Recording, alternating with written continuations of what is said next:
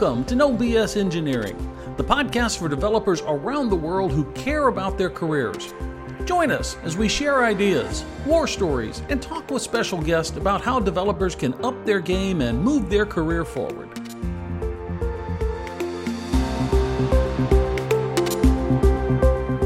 Hey everyone, this is No BS Engineering. I'm here with my friend Kyle Evans, and today we are going to discuss how to prepare for your first engineering job.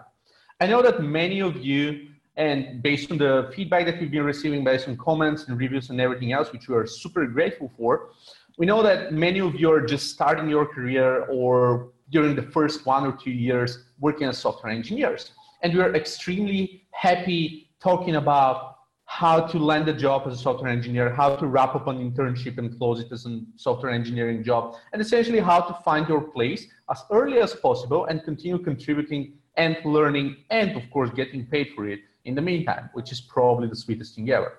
Now, I remember that my first software engineering job opportunity was pretty great because I was undergoing a training course which was paid, and I was really happy to kind of attend it. And after the training course, they were actually looking for assistant trainers and assistant speakers and things like that. And I said, well, how about that? We are going to pay for your next training session, which was about 5 or 6 months of extra training. And in the meantime, you should keep helping us train the new troops, which is essentially the courses that I've just graduated at. And of course, you are going to get an offer so that you can keep practicing software engineering so that you can actually teach some practical skills and not just the theory that you were essentially studying upfront. It was a wonderful opportunity. I was probably spending 12 hours a day just working and learning and reading and debugging and trying to solve different problems. But it really bootstrapped my career. And again, it was an interesting quick hack to be able to land a job, which to be honest was the pretty young age. And this is just one of the many ways that you can start a software engineering job. And today our goal is to actually help you find and discover different ways to prepare yourself for this job, such as this one. Kyle, what's the best advice you can give to someone who's looking for their first software engineering job? Oh man, I'm a horrible example for this. First of all, I got to say happy Hawaiian Shirt Day. It's Hawaiian Shirt Day. We're both wearing our shirts today. So I'm a horrible example for this. And this drives my wife up the wall, the lovely and talented Kathy. I knew when I was 14 years old what I wanted to do. I knew I wanted to program computers. I went over to a friend's house for a sleepover one night. He had an old TRS-80 Model 1. And he'd written a program where he could use the cursor to move the cursor around on the screen. And if you hit the space bar, it lit that cursor up, and he called it a drawing program. And I knew at that point, this is what I want to do. I want to make computers do what I want them to do. And so, I had a singular focus growing up. This is what I wanted to I used to work at a theater that was right next door to a Radio Shack computer center back when they had those. And they had a big training lab. And I conned the manager at the training lab into letting me have free computer time. So I'd come into work an hour early and go spend time on their computers because I didn't have access to any computers, but I had their computers. And, it was just, I knew this is what I was going to do. So preparing for me was everything that I did growing up. If I'm talking to somebody who doesn't have this singular myopic focus, and by the way, it's not nearly as cool as it sounds, okay? I get ridiculed a lot because everything to me looks like a computer problem.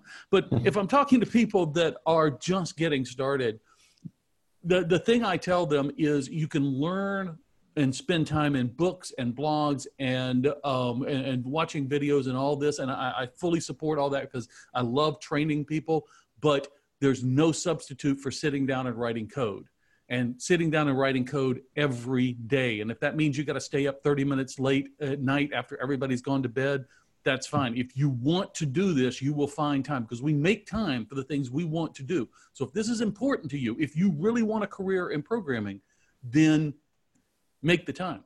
And I had a friend of mine back in the, this was early 80s or late 80s, early 90s. And back when computers were just starting to ramp up, we didn't have the internet yet, but computers were just starting to take off. And he was in college and he was working part-time with at my parents' company. And he said, "Hey, I'm switching my major to computer science." I said, "Really? Why?" He says, oh, I think we're going to, I makes a lot of money on there. And I've been programming now professionally for 5-6 years. And I said, do you love coding? No, but it's good money. I said, you won't last. I said, if you don't love it, don't do it, because it's the most frustrating thing in the world if you don't love doing this stuff. Sure enough, he switched his major 6 months later. So he said, yeah, I can't do this.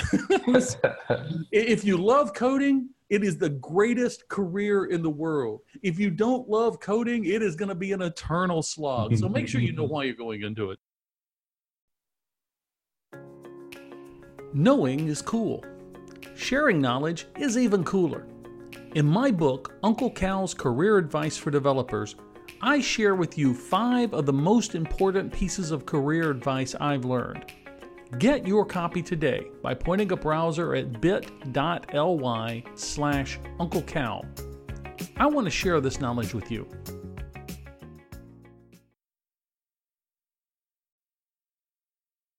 That's my advice. Absolutely. So one of the primary things we try to assess during interviews, even for juniors and interns and kind of starting roles, is passion, or in our terms, this means geekiness. And kind of, some of the things we ask are, like, for example, like, what does your, like, do you use a desktop computer? Like, what does it look like? What does it, essentially we're trying to see if someone is really interested in assembling their own machine, if they really enjoy trying to, try on the latest RAM or trying the latest CPU cooler for their machine, just some type of geekiness stuff. Or if someone just mentions Arduino or Raspberry Pi or something, I'd say, wow, that's interesting. What did you do? Like, what was the project you tried to kind of play with? Internet of Things, or even some robotics, because robotics are pretty cool right now. You can automate them. You can do a lot of stuff, not only games, but actually practical stuff to do with robots. So nowadays, there are lots of resources, there are lots of problems to be solved. And this kind of one of the problem-solving aptitude, which keeps you up at night as a junior, is something that's really exciting from an HR standpoint of the company. We do have a bunch of people who, like, let's say at our office, they have some video automation software for kind of sharing all sorts of TED videos or some other multimedia that we can kind of gather access to. We do have some other automation things to kind of open our front door or whatnot, like just trying to find problems to automate different challenges in our daily life. So this is something that we really care deeply about. And of course, in the web development context, for the most part, that means solving problems for yourself. My very first applications, which were at high school, well, not even high school, it was in probably 3rd grade or so, my very first scripts, I tried to automate my formulas for physics, or whatever the name was for little kids physics back in the day, right? So I just typed really little tools in QBasic probably, and just trying to automate all formulas so that I can do my homework. Then at the later stage, like 3 or 4 years later, I created a Visual Basic application, which was the Mendeleev's table with all the chemical elements, the periodic table of elements that we study in chemistry. And like all those things were something that I said, well, I want it to be easy. I want it to be more visual. I wanted to have access to those things. I don't want to bother with some formula. So that's how I started solving problems back in the day. Excellent. Hey, 2 things I want to mention. One, we as developers have our own language, and we have to be very careful when we use it with muggles out there. I was wandering through the airport one day. I think it was the Atlanta airport, and they've got a Brookstone. The Atlanta airport is a mall they park planes at. It's not really an airport, but they have a Brookstone there. And I was wandering through, and they've got these little projectors, and little itty bitty ones, and they're really nice. And I was looking at one, and the woman came by and asked me, well, what would you use it for? I said, well, I want to plug it into a Raspberry Pi. She looked at me strange and like, isn't that going to get messy? So then I had to go in and explain. So we need to be careful. But a comment on your comment about passion. I love developers that are passionate about programming, but I know developers that are passionate about other things. We can't just say we're looking for passion, because everybody's passionate about something. My wife works with a wonderful man who is very passionate about barbershop quartets. He loves singing in quartets. He sings, he competes nationwide, and that's his passion. He shows up at work at 8 o'clock, does his job very well, but he goes home at 5 o'clock. with almost just military precision. If there is an emergency, he can be persuaded to stick around, but unless unless servers are down or something, he's out the door. And he understands that, or his boss understands that that's what he hired.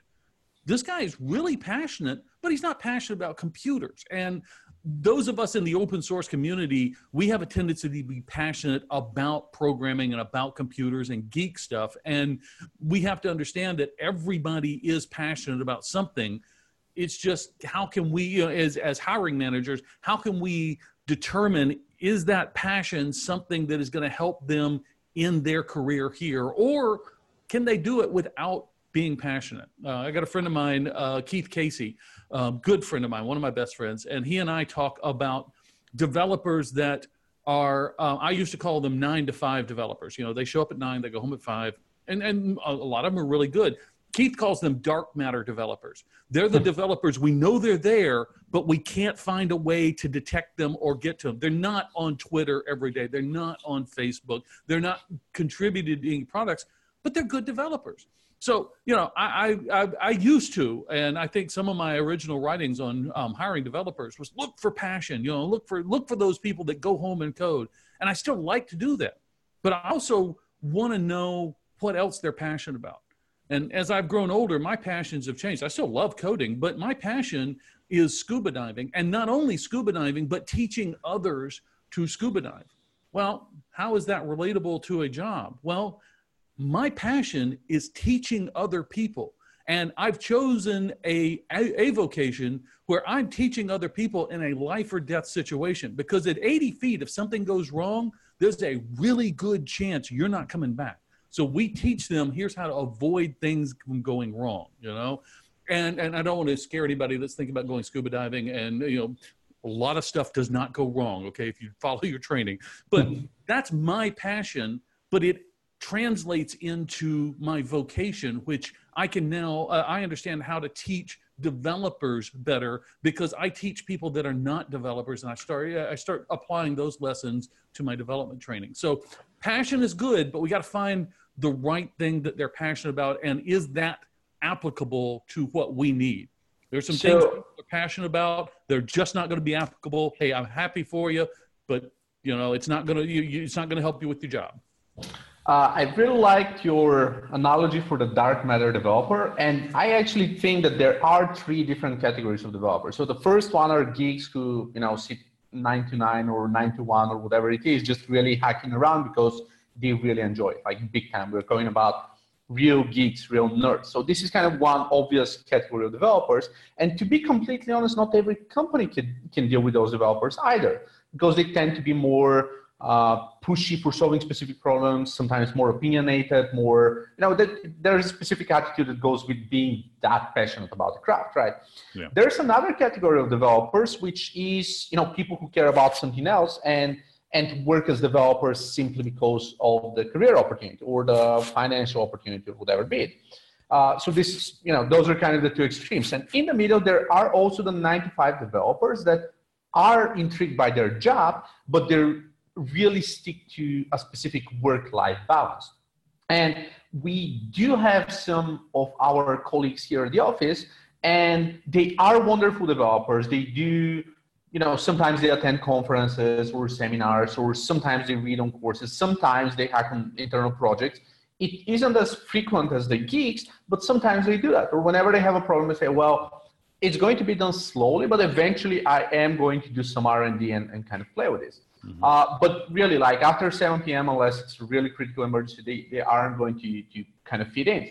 So what we have learned as a company, and kind of what I also teach people who are looking for a job as interns or whatnot, just figure out which category do you fit in, right? Because every category has an ideal workplace to start at, right? In a geeky workspace, you cannot be the only person who just works as a developer because it pays well and they want to do something else, be it singing, be it, snowboarding or something else, right? So you cannot be the one who fits in there. If you're the geekiest person of them all, you can probably not fit really well in a large enterprise corporation, because they move slowly. They have tons of processes and paperwork and bureaucracy and stuff like that. But being someone who needs to work on the tedious tasks, which are not really that pleasant and so forth, but enjoys doing that because it gets the job done, and then they enjoy what follows after work, this is a really good trade-off, right? They pay you to do the tricky stuff that nobody else wants to touch with a 5-foot pole. At the same time, you're happy because it pays well and you can enjoy whatever you enjoy after hours. So I think that it really matters, and it's really important to figure out which category do you fit in, and then pursue the type of career opportunity based on that. Because if you apply for the wrong type of company with the wrong type of culture, you're probably going to get burned and maybe disappointed, and this may actually leave a scar on you if you're more emotional and more introversion and things like that. But if you know where you stand and know what you want, just keep pursuing your own profile and look for the right type of career opportunity that matches your expectations and your goals. Mm-hmm. Absolutely. Hey, Mario, it has been wonderful talking to you today. And audience, I hope you have enjoyed this conversation. And if not, at least enjoyed the Hawaiian Shirt Day celebration that we've been having here. So thank you so much. Hey, if you haven't done so already, go out to iTunes, find us on iTunes or Spotify or any of those. Subscribe to us so you don't miss a single episode. And make sure you share it with somebody on Facebook or Twitter or whatever your social media is. Share it with somebody else, another developer. If you're enjoying it and if you're getting value out of this, maybe somebody else will also. And of course, if you enjoyed the episode, we are always happy for a 5-star rating. This really helps us decide on what sort of topics are of interest to you so that we can record more shows of that type. Absolutely. And make sure you leave us a comment on Twitter. We're at NoBS Engineering. Let us know what you want us to talk about, because otherwise we're just going to run through our list of, I don't know, we've got like 50 episodes already planned out. So, but we'd love to insert yours in there. Thank you so much. We'll talk to you next week. Bye-bye.